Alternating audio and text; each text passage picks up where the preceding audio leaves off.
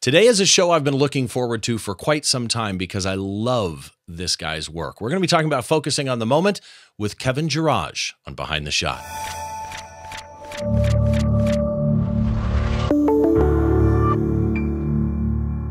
Hi, welcome to Behind the Shot. I'm Steve Brazill. This is the show where we try and get inside the mind of a great photographer by taking a closer look behind one of their shots from conception to completion, all those stories and challenges that happen in between. And today's guest is a Texas-based photographer whose work I absolutely love. I want to welcome to the show, Kevin Girage. Kevin, how are you? Doing great, Steve. Great to be here. It is so nice to meet you. I have looked through your portfolio now. I don't know, probably 3 or 4 times. I mean, I've lost a lot of time browsing through your website. And as I look through your shots, I do this with every guest, right? And I recommend people do this. If you find a photographer that you really love, go to their website and really browse their portfolio because you learn a lot about somebody's approach to their art by doing that. And there's something that sticks out to me when I look at your work. You're somebody that is successful in multiple genres, weddings, college sports, pro sports. So when somebody asks you, hey, Kevin, what do you do? How do you describe that to people? That's a great question. And yeah, I kind of started things out backwards. I actually was a portrait photographer first and then jumped into weddings and then into sports. Most people kind of do it the other way around. So when I'm asked now, I don't do as many weddings as much. Right now, I pretty much do a lot of pro and college sports, and then I still do a lot of portraits because portraits, believe it or not, is probably my first love. Interesting. Okay. Yeah, that actually is interesting. So do the portraits revolve around the sports, or you do a separate portrait biz of just portrait clients? Yeah, I have both. I have separate portrait clients, but then what's great about it is when I started doing more and more pro and college sports, some of the clients that hired me for that also had needs in the portrait world to photograph athletes and do portraits of athletes. So it kind of lent itself to just fit in naturally. So I love doing portraits of athletes, and I do that quite a bit as well. So it's neat. You know, USA Today is one I know. They hired you to take portraits of members of various, U.S. Olympics teams. In fact, you've done a lot with USA Today, right? Correct. Actually, shooting most of my pro and college sports is through USA Today or Imagine right now. And then I also have the college football playoff contract on my own. I'm their official photographer for the national championship game every year. So that's those are kind of pretty much my action shooting clients, the biggest clients I have there. I mean, I have a few others, for leagues and things like that I'll shoot for. I also shoot for some stuff for Panini America, who makes trading cards. So I'm kind of all over the place on clientele, but yeah, that's pretty much the main ones. You know what I find interesting? I'm sitting here thinking to myself, he just glossed over the stuff that he's done for USA Today like it's nothing. You covered the Sochi Olympics, the Rio Olympics, the South Korea Olympics for USA Today. You've done Super Bowls, Final Fours, World Series. You mentioned national championship game being the official photographer for college football playoff national championships since it started, right? 2015, whatever. Correct. 2014. Yeah. Okay. Correct. This all leads to awards galore. Like you've got the one that stuck out to me is you won first place. This is recent, actually. 2022 World Sports Photography Awards, first place in the basketball category. That is correct. Yeah, it was funny because I woke up one morning to an email, and I don't enter many contests anymore. I used to enter a ton when I did portraits and weddings through WPPI and PPA, I'm sure you've heard of. And so I haven't done too much in the sports, contest yet. And I was like, this sounds like a cool contest. Let me enter. And so I sent in a few images and then woke up to an email one morning a few weeks ago saying, congrats, you've won first place in the basketball, category. And I'm like, wow, out of the whole world. So it's pretty cool. I was pretty psyched about that one. That's one that'll make you jump out of your skin. And it's interesting it was basketball because when I was going back and forth as we were picking shots, my mind kept saying, his basketball work, man, his basketball work. I need to cover the basketball work. But then the shot we're going to cover today, which is not basketball, just jumped out at me. But your basketball work is fantastic. I'm curious, if you had to pick one, event, one sporting event, do you have a favorite to cover? Yeah, people all ask me, what is your favorite sport to cover? And honestly, it's probably between basketball and football is what I really love to do. I kind of grew up playing both of them. and watching both of them quite a bit. So if you pin me down, I'd probably say basketball, just because I just love everything about it, college and pro level. But both of those are pretty up there. You don't have to run as much or walk around as much shooting basketball as you do football too. Yeah, which is always there's icing on every cake. So here, I want to get into some general photo questions with you first, before we bring up the shot. What's the most difficult shoot you've ever had? And when you run into a difficult shoot, what is the key to success? Ooh, good question. Are we talking portraits? Are we talking games? What are we talking here? All of it. What do you want to know? All of it. Portrait shoots, I'll just go there first. Like, say I photograph an athlete. It's a lot different. Those of us that photograph portraits for a living usually have clients that pay you, and you have an hour, you have an hour and a half to deal with them, to work on what you want to do. If something changes, you fix it.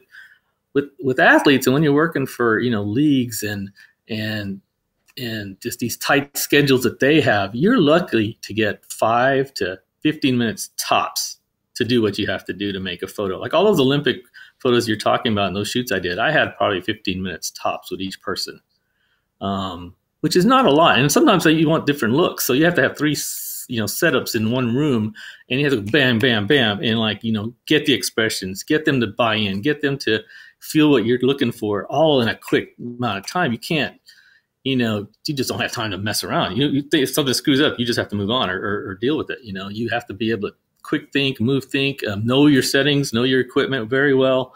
For if something it doesn't work, if a light doesn't fire, what do you do? Things like that. So that to me is definitely more challenging than when I have a client come to my studio, or we're on location. We can just take our time, do whatever we want. Be a perfectionist totally. You have to just kind of pre-plan ahead on those other shoots and just try to nail it. So I want to follow up on that then. Then what is the key when those things happen and a light doesn't fire or whatever? A, what's the key to making that work out in the end? And B, you said an interesting phrase that I love. You said you have to get them to buy in. How? Okay, one of the things I always do, and I got this from shooting weddings and portraits, is you and I, let me start over. Me as a photographer knows exactly what I have in my head as a vision for what I want. Your subject doesn't know that, right? And so as a regular portrait, you can kind of take your time, show them, well, okay, I do the same thing with the athletes in mind. I will actually take a photo, and then I'll actually show them on a camera or point out to them what I'm looking for. And when they see it with my dramatic lighting, then they're like, okay, I see what you're doing. Let me see if I can do this better.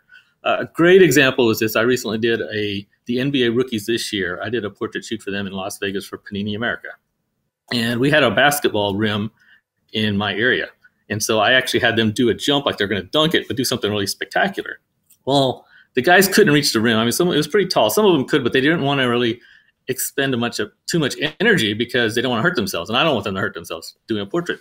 So I got them to go up kind of like in the middle and just kind of do it. And then they didn't understand. So I showed them the back of my camera, and then it still looked amazing because they're on their way up making a move as opposed to being all the way up. And then when I showed them how their legs could be spread and it looked like, you're Michael Jordan or someone just dramatic with a monster dunk, then they all bought in. They're like, oh yeah, I can do much better than that. Then they gave me what I needed. And so that's kind of how I like to share my vision with them. And I think it's important no matter what you photograph, share that vision so that your client understands, and then they're more apt to help you help you get better expressions and better poses. I want to talk about your portfolio more though, because something I did on your portfolio as I'm browsing through it is I noticed a technique I think that you use a lot. You use your shutter speed in amazingly fantastic ways. Like it's almost as though you use a shutter as a physical prop in the scene by dragging it or doing something. I'm thinking of, a baseball one where the arm is extremely blurred, but the face isn't. How do you see your shutter speed in relation to storytelling?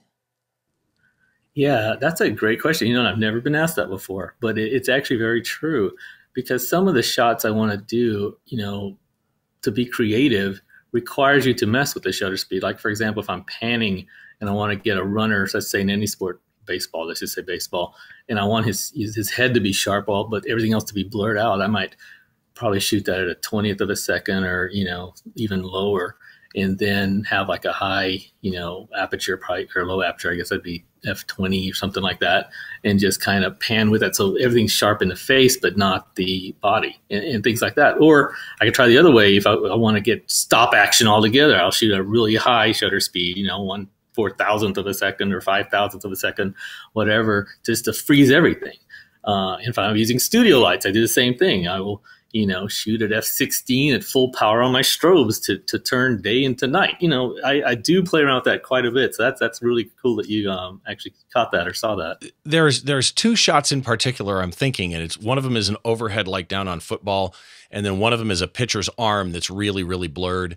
But there's a lot of shots that you've got where the shutter speed is an integral part of the way you tell a story. And I would argue in today's shot, it's the same thing. Before we get into today's photo, this is a podcast first and foremost. So it is available wherever you get your podcasts in two forms. You can get an audio only version. You can get a video version wherever you get your podcast. So if you search for Behind the Shot on, let's say Apple Podcasts, you'll see two options, the audio only and the video version. Subscribe to the one that you want. If you're not on Apple platforms, that's fine. If you go to behindtheshot.tv, you will see all the different ways that you can subscribe to the show as a podcast. Keep in mind, some of the different methods that you can subscribe, like Spotify or Amazon Music or something like that, they only support audio, but there are versions out there that do support video programs. Now,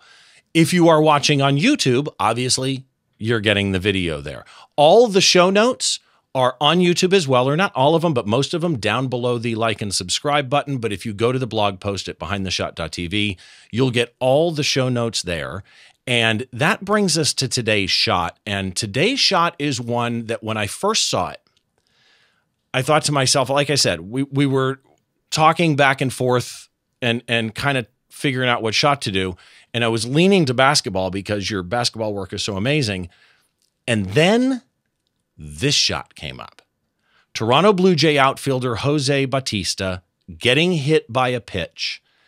And this is why I'm calling this show Focusing on the Moment, because there's two things that jump out to me in this shot. A, that is everything you want in the perfect moment to photograph, right? I mean, it's literally everything you want in a baseball shot. But number two, you managed to maintain focus when something like this happened that you could not have predicted. And I have so many questions for you on this, but let's start with the technical, okay? Okay. First of all, because there are people who want to know exposure details. You'll never recreate this shot, but it kind of helps them understand, especially if they're new to photography, where things land. So this was shot aperture priority mode. Is that correct? That is correct. There was lots of sun and clouds just mixed back and forth throughout the game. So I had aperture priority and lots of shadows on the field too. And so you might have sun here, shadow here. And so if you had to change your camera to focus on a different outfielder, for example, and he's in the shade while the batter's in the sun, it's just easier to use aperture priority to capture the moment really quickly. So do you always default to aperture priority, or are there times that you will go to manual? No, I'm usually a manual shooter. Don't get me wrong. I love to shoot manual, especially with the new mirrorless cameras we're using these days. I shoot mainly manual. However, you have a tricky lighting situation like this game was, and I'll get into it here in a little bit. I definitely was going aperture priority just because I wanted to keep my shutter around the same, 3.5, 4, something like that, and let the shutter speed change on how it needed to pick it up, whether it be shade or sun. So that's why I shot that AV. So you just mentioned your aperture. So let's dive into this. ISO 400 is what EXIF data showed. 135 millimeters with a 70 to 200 2.8 lens. So you're in a really nice spot on that lens, on a Canon 1D Mark IV, by the way. But old camera, you're at 1/5000th of a second at f3.5 with an exposure bias of plus 1/3 because you basically adjusted the aperture priority. So, and by the way, you shoot auto white balance, it looks like. So here's my first question for you, because this is an interesting one. Why 3.5? Because to me, when you're shooting a full frame camera at 3.5 and you've got people moving like this guy was standing up a moment before this, right? And you don't know where the ball is going to be. You don't know where the bat's going to end up. I'll describe the shot for those of you on an audio feed here in just a second, but you don't know where his face is going to be on that plane as he falls. 3.5 just feels like, oh my God, you're playing with fire here. And yet you nailed it. Yeah, I think 3.5 is actually pretty safe. 3.54 now keep in mind, this is a 1D Mark IV. So this is back a ways. I think this was on April 28, 2011. And I think I told you this was the actual first pro game I ever photographed. And what's funny about this is I got this great photo and then it's all downhill now. I can't even replicate this. I've never gotten anything close since. So it's kind of funny when I tell people that story. My first game got the best photo I can in baseball, I think, for me, and I haven't gotten anything better. No. To answer your question, though, the 3.5, I thought it was safe. I felt like that's a very sharp aperture to be at, where I could kind of get one, or even if another player, an opposing player, came into the frame, I could kind of get them both in focus. I mean, you're not going to shoot at 5.6 or f8 just because you want to kind of get a background out of focus as much as possible. And I felt that with 3.5, I still had plenty enough of a shutter speed there to freeze anything I wanted and to kind of get a safe spot where anything around it would be in focus, anything relatively close to that frame where he would be in, or my main subject would be in.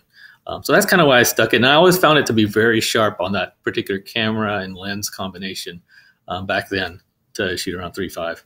So, okay, again, I'm looking at this going, for me, there's no way I would have gotten this at 3.5. I'm just not that good. But at 5.6, I mean, that dugout behind it, and again, for the audio listeners, I will describe it. I apologize. But the dugout and the player behind the batter, they're far enough back. You don't think 5.6 it would have blurred it enough? Because you're right. There's so much happening back there. It is critical to this shot that you blurred that background. It might have, but here's the thing. Day games are interesting because that's the only time, most of the time I photograph is at night. There's usually night games, all right, prime time. So day games are special to me because it's like you get a chance to get everything frozen. You get the ball frozen, the bat frozen, the swing. Everything is just frozen in time. And so I wanted a really high shutter. So, I mean, I think we shot this at 5,000th of a second, if I remember right. And so I wanted that. I didn't want to go up to f8 at 5.6 to even kind of, get that little bit slower. So to me, that was a perfect 5,000. Because at night, when I shoot at night, I can't get that 5,000th of a second. I'm shooting at 1,000th of a second if I'm lucky. That's not going to freeze everything like this. So, all right. So for those of you that are on the audio feed, I'm going to describe this shot to you. And let me just tell you up front, you need to go to the website behindtheshot.tv to see it. And the reason is there is no way I can put into words. This is one of those shots that is got so much in it that there's no way I think I can really give you the feeling of how he was able to capture such a complex scene, not just moment, but scene, and yet maintain subject separation and all of those things that we love. So first of all, this right here, as I said earlier, is the moment you want to capture in baseball. Most people I know, I think, would have missed this. There are seasoned pros that would not have gotten this shot. It was your first pro game. Oh my God. Okay.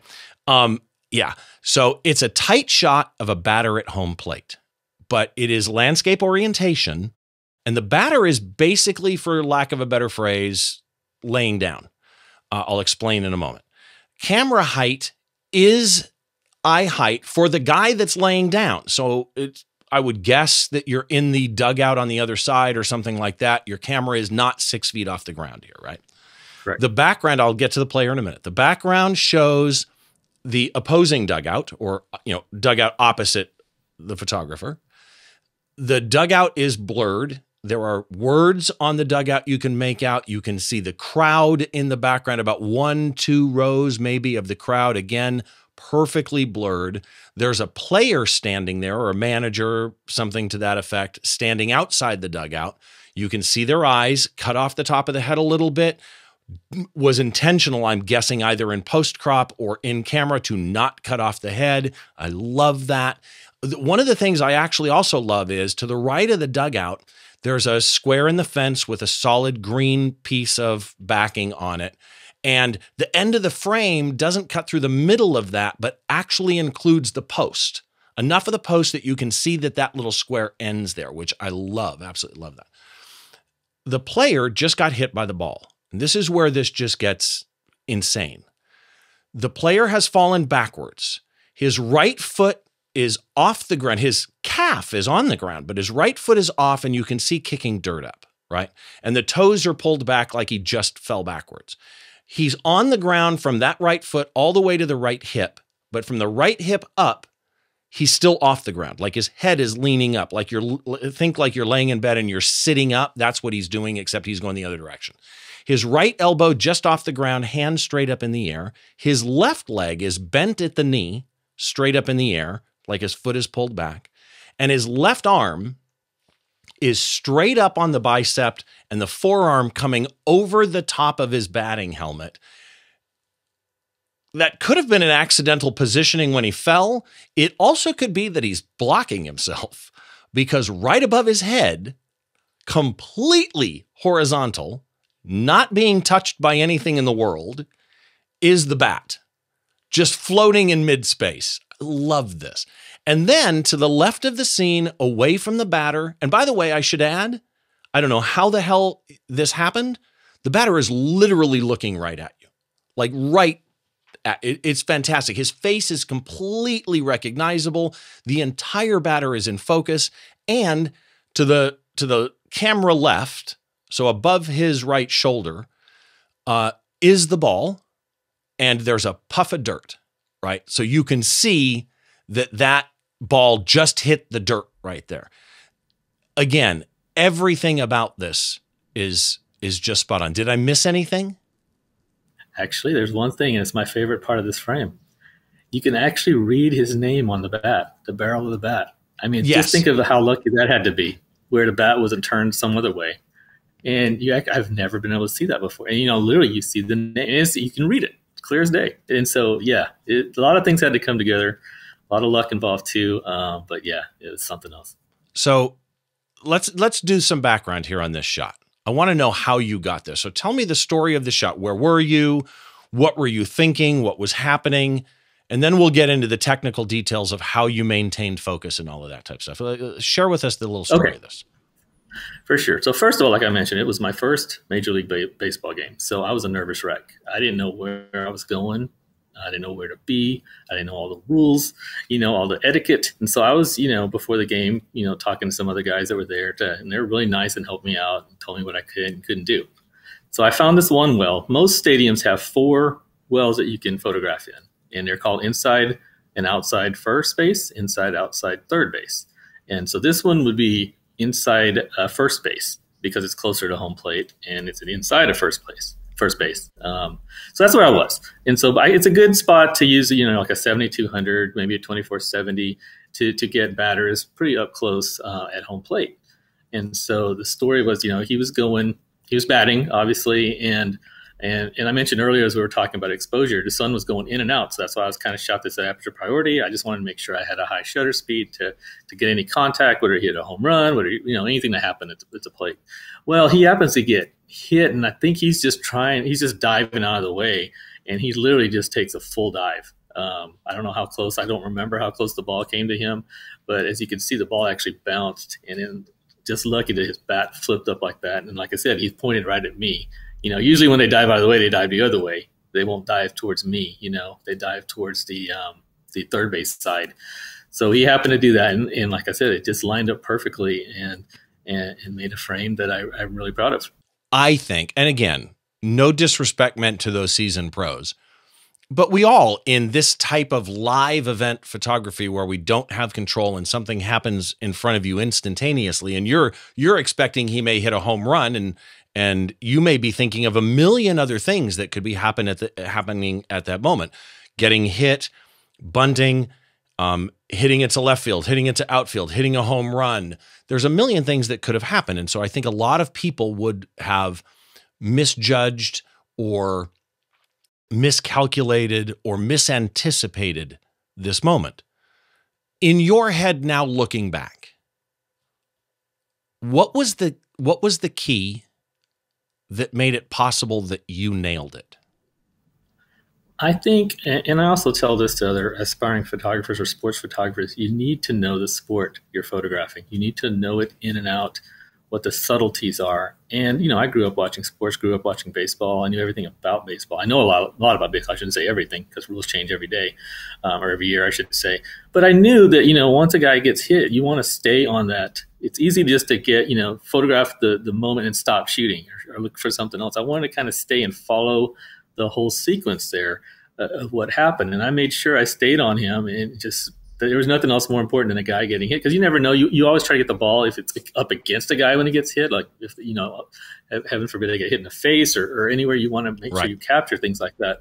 Well, same thing here. He just, this is the aftermath of it. So it'd be fun for me to actually go back and see the whole sequence, because I honestly have never done that. I should actually go back and see what the whole sequence was from that day to see what else I might have gotten in that. But yeah, so that's what I'd say. I'd just say staying with it and just kind of, having that high shutter speed and having shot at 3.5, I was confident it would be in focus and we'd get what we needed. I just kind of picked that one out because I thought it was the best frame, just because, like I said, of all the things we talked about lining up. So, but being in focus again, you have a moving subject. 3.5 may be enough depth of field for when he was standing, but he could fall towards you. He could fall away from you, as you say. True, a lot of times true. they would have fallen towards third base. So let me ask you this question. You're a Canon shooter, at least you were then. Correct. I am.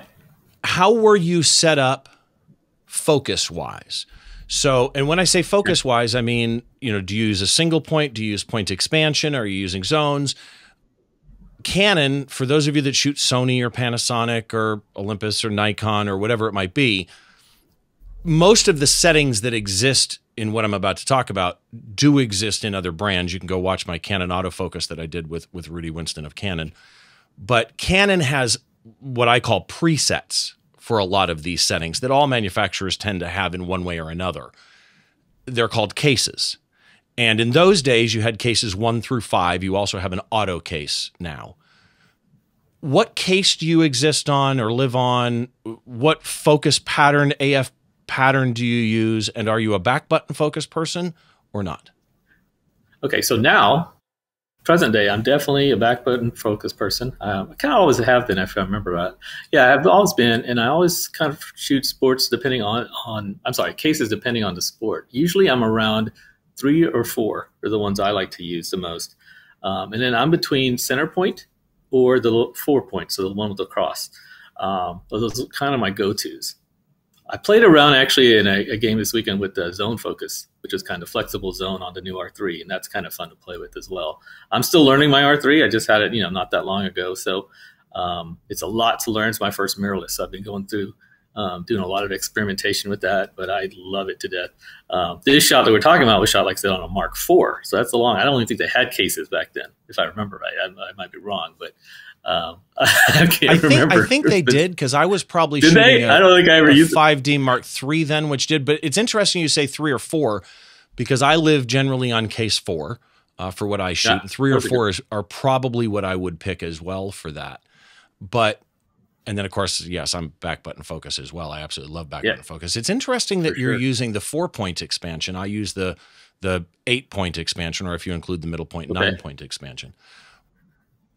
The R3, since you brought that up, are you using mechanical shutter, or are you using electronic shutter? I use electronic shutter. Yeah, like I said, it was my first mirrorless. So I want to kind of learn it as I go. And honestly, I think I'm learning something new every day with it. But I just absolutely love it. Yeah, I use electronic shutter. I use silent mode. I use subject tracking. All those things I'm playing around with that I've never had before on any other model. So it's really opened up a world of things I can do. If you're shooting golf, you can shoot the whole swing in silent mode. You could never do that before. Right. Just the press conferences, you can be totally silent. No one knows you're there. It's great. No one's staring at you. It's just things you can get away with getting photos you would never be able to get before. So I'm absolutely in love with it. Is there any other key part to tracking him as he fell back in those days? Back in those days, I was simply just center focused. I remember probably. And you just panned as he fell. You just followed him. Exactly. I just followed as he fell. And I'm at 135, so I've got quite a bit in the frame, and I was able to crop it in a little bit. I wasn't totally tight where I'd lose them if he fell out of the frame. So I wanted to make sure to do that, to make sure I had all of them and a little bit to spare where I could crop in. So, okay. So before we get into post-processing then, both cropping after, which is post-processing, but we'll dive into that deeper too. But both, whether it be cropping or cropping in camera, the composition on this, I really honestly think is kind of next level. The crop fits so well, where the guy in the background lands, where that panel on the right ends at a post, the fact that I can see a full row of spectators, where the bat lands on the left rule of thirds, his head is on the left rule of thirds, his knee is on the right rule. There's so much composition wise in here that I hate the word right, but you know what I mean, that is just exactly what I want, what I personally want in a picture. What were you thinking composition wise as you were shooting this? As I was shooting, I'm just trying to get, you're not really thinking about exactly how I'd line it up afterwards in post or when I cropped it. I'm just trying to make sure I got the moment. That's what I'm thinking in my head. I was like, did I get that? I hope I got that, because that would look pretty cool. And so I did. So then afterwards, I'm obviously thinking about those things like you're mentioning, the rule of thirds, where to place how tight I wanted to crop it or how loose I wanted to crop it. So there's that. And, in post-processing, it's a little different if I have portrait clients versus shooting editorial for USA Today, is in this example, because you're not allowed to do too much in post-processing. So you're only allowed to really mess with exposure a little bit, maybe tone it just a little bit, white balance, nothing crazy, and then crop it. That's it. Anything else is deemed, you can't do that. A lot of people ask me when they see but excuse me, I apologize for interrupting you, but when you say tone it, you are allowed to color correct, right? White balance, color correct. You can color correct, but you can't just go crazy on. Like some people do some really wild Instagram filter looking things. Right. You can't really do that. They want it to see as natural as possible. So yeah, it's photojournalistic integrity. Exactly. That's exactly what it is. So I don't ever want to do too much in post. And like I said, some people, there's a little yellow mark you could see to the I guess camera right of the third base coach there hanging out. And people are like, why don't you just Photoshop that out? Well, like you said, it's photojournalistic integrity. You can't touch that. So I left it alone. That's the way it happened. Whatever reflection I did. Yeah. What's interesting to me is, and I defer to my buddy David Bergman on this, because David is of the same mindset, even though with what we shoot, it's kind of both, right? So when I shoot a concert, my photos may be used in a journalistic way, but they may also be used by the management as a marketing tool or by the venue as a marketing tool. And I can process them both ways differently, but the twain should not, to an extent, meet, depending on the journalistic outlet. Exactly. And different journalistic outlets have different rules. Everybody thinks it's like when I do competitions, and we always tell contestants, look, it's what you could do in a dark room. You can dodge, burn, color correct, and crop. But the truth is, Ansel Adams did some crazy stuff in a dark room, and you can't do that stuff, right? So, yeah, a little bit different. So what is your normal workflow for post-processing? So you shoot a game, you got to turn the shots around quickly. What do you do after a game with your shots? So since we're talking baseball, I'll just work you through my baseball workflow. So I'm photographing the pitchers first inning. I want to get both pitchers from both sides, from the side they're throwing at, so I see their faces. So I'll even have to go to the other side, walk around if it's a lefty and a righty. Okay, if it's not in the same. So one dugout, the other dugout, so you're getting both faces. Okay, so after the first or second inning, I need to run into the workroom or get on my laptop where I'm standing there and edit a few photos to get the pictures out or whatnot, or any action that happened in the first or second inning. So what I'll do is I'll download, I use Photo Mechanic as my software. I'll download the images. And what I do now is I actually tag images or lock images as I shoot them in camera. So if we have a pause in the action where, you get a break, you can look through, I will actually tag an image saying, okay, that's the one I want to download. I will not download my whole take from a game. To this day, I don't do that anymore until I come home. I don't have time to do that. So I'm downloading just the ingested ones. So literally I'll have like 10 photos that actually get downloaded. Then from there, I have to caption it. I have to caption what happened, like who happened, Jose Bautista gets hit by a baseball during the first inning, something like that. against the Texas Rangers, whatever. And so I caption it, and then I crop it, tone it, and then I send it. Okay, I use like an FTP software to send it to an FTP server that USA Today has. We send it that way, and then that's how you get it moving. So you do probably 2 or 3 transmissions a game. It's not just shooting the whole time. Like people are like, "Oh, you're just here." So you don't just turn them in at the end. You turn them in throughout. When you tone, what are you using? Lightroom or Photoshop or? It's funny. I've never used Lightroom, but I use Camera Raw and Photoshop. I just kind of same that way. So pretty similar. But so yeah, I just just kind of auto tone sometimes if I need to, or auto contrast, things like that, and crop it, and then rename. I'll rename it obviously to the standards they need for their website, and then I'll send it. So yeah, it's pretty.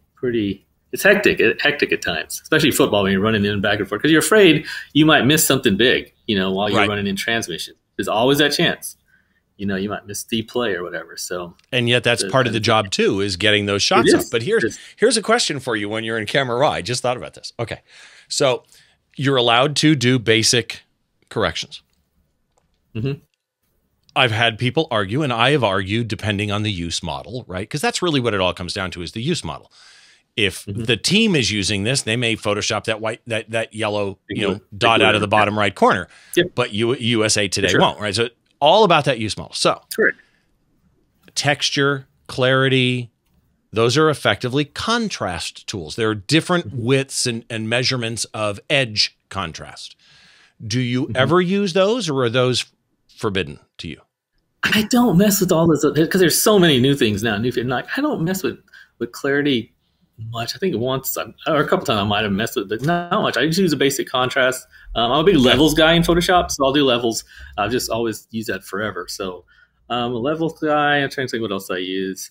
A big like auto tone, auto contrast, because it's quick. It's one step, one button. So to me on Photoshop, I can knock that out and see what it looks like. Make sure it's dialed in. Now, if I'm shooting more indoor events, I usually have my white balance tuned in to a particular temperature. Obviously out here, I couldn't because it was going in and out. And so I just left it on auto. But, if I can dial it in, I will, but I don't have to mess with that as much. But no, I don't really mess with a lot of the things I wouldn't like my portrait work, put it that way. You know what I mean? It's weird. It's a different mentality I have. I want to get it right in camera. And also, honestly, I'd say shooting this way, and I shoot JPEG and not RAW because the speed matters, right? Right. It's made me a lot better photographer because I'm getting most of what I want in camera. Which before I used to I'd shoot weddings, I'd shoot it RAW, I'll shoot whatever, I'll change it afterwards in post, and now I'm like I'd get it done in camera, which is what ideally I want to do because it saves my time and I get out what I need. So. It's interesting that you mentioned you're a levels guy, and it just made me smile because I've been using Photoshop since version 2.5, and I'm a levels guy. And yes, I see people all the time say, no, you got to use curves. And yeah, I like curves. Curves are fun. But if all I want is something quick, Command K, boom, I'm into levels and I'm happy as heck. So I want to switch gears. I want to switch to a speed round. So I'm going to ask you a series of questions. Just answer them as fast as you can. First thoughts that come to your head. Your favorite sports photography tip? Get down low and shoot up because then you make the athletes look bigger.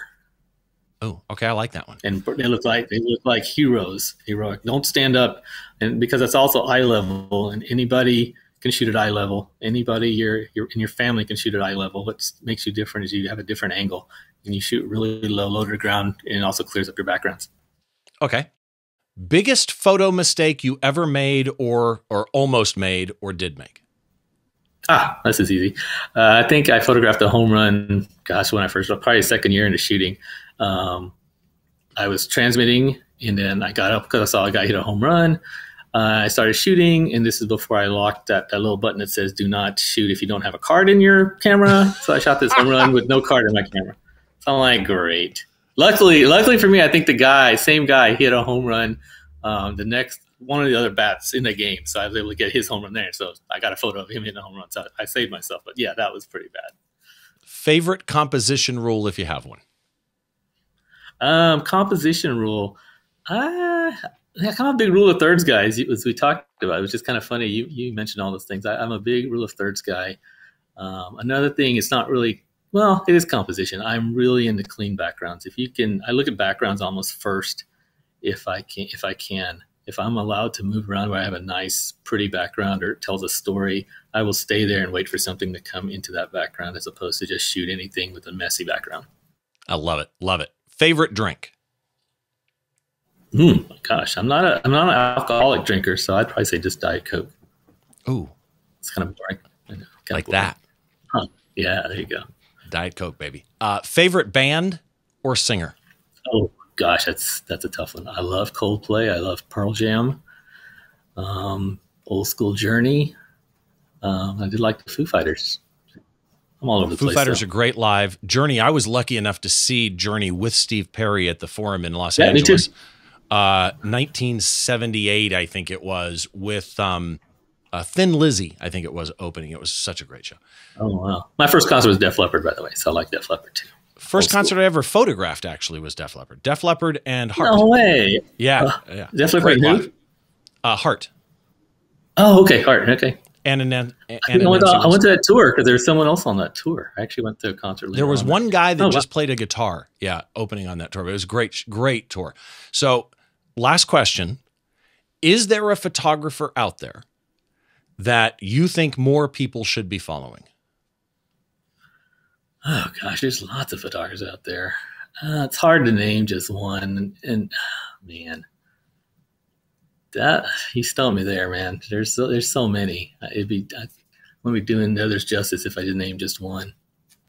Mm-hmm. And there's a lot of young kids coming up. A lot of creativity I'm seeing. That's what's really exciting these days with all the new technology. There's a lot of up and comers are really real creative, and they're showing it. So I love seeing all the young kids coming up. And just showing new stuff and trying new things. I really love the originality that a lot of these guys are doing and showing. And so making us kind of, step up our game and always be creative. In fact, that's one thing I've always done. I try to get a different type of photo at every single event I shoot, or even a portrait session, try to get something different. Another thing is just like, I know I'm changing this a little bit. I'm just thinking of all these thoughts. It's like if I have 3 photographers in one area and we're all in one area, I will move to another area because I don't want to get the same photo everyone else is going to get. I'm always trying to be a little bit different to stand out. And sometimes it'll burn you. You don't get the safe shot, but sometimes something else, sports is unpredictable. Things can happen and you'll get something that no one else gets. And that's what puts you over the top. I love it. Love it. If people want to connect with you, Kevin, where can they go? What's your website and what's your Instagram socials, et cetera?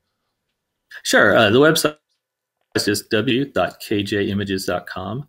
And on social, both Instagram and Twitter, I'm at Kevin George on both. Okay, perfect. And so that everybody knows, all the links for Kevin anywhere you want to find him, those are at the blog post at behindtheshot.tv. And again, they are on YouTube down below the like and subscribe buttons. Kevin, thank you so much for doing this, man. I really, really appreciate it. And I also want to tell everybody before we close out here, you got to go look at his portfolio and you'll see what I mean about those dragged shutter images. They are so good. Kevin George, thank you so much, man. Thank you so much. It's great being here. Appreciate your coming by. Make sure you head to the website. It's behindtheshot.tv. You can find all the ways you can subscribe to the show as a podcast there, audio only or video. You can also find all the show notes for today's show or any show that I do. If you want to follow me, it's stevebrazill.com. And then on socials, my personal is just at Steve Brazill. It's like the country Brazil with 2 L's, or at Behind the Shot TV. You can find me on all the socials, although I don't spend any time at Facebook anymore. It's pretty much just Instagram or Twitter, or I'm on Vero now too, by the way. So you can head on over to Vero and check that out too. Make sure you join us next time as we take a look inside the mind of a great photographer by taking a closer look behind the shot.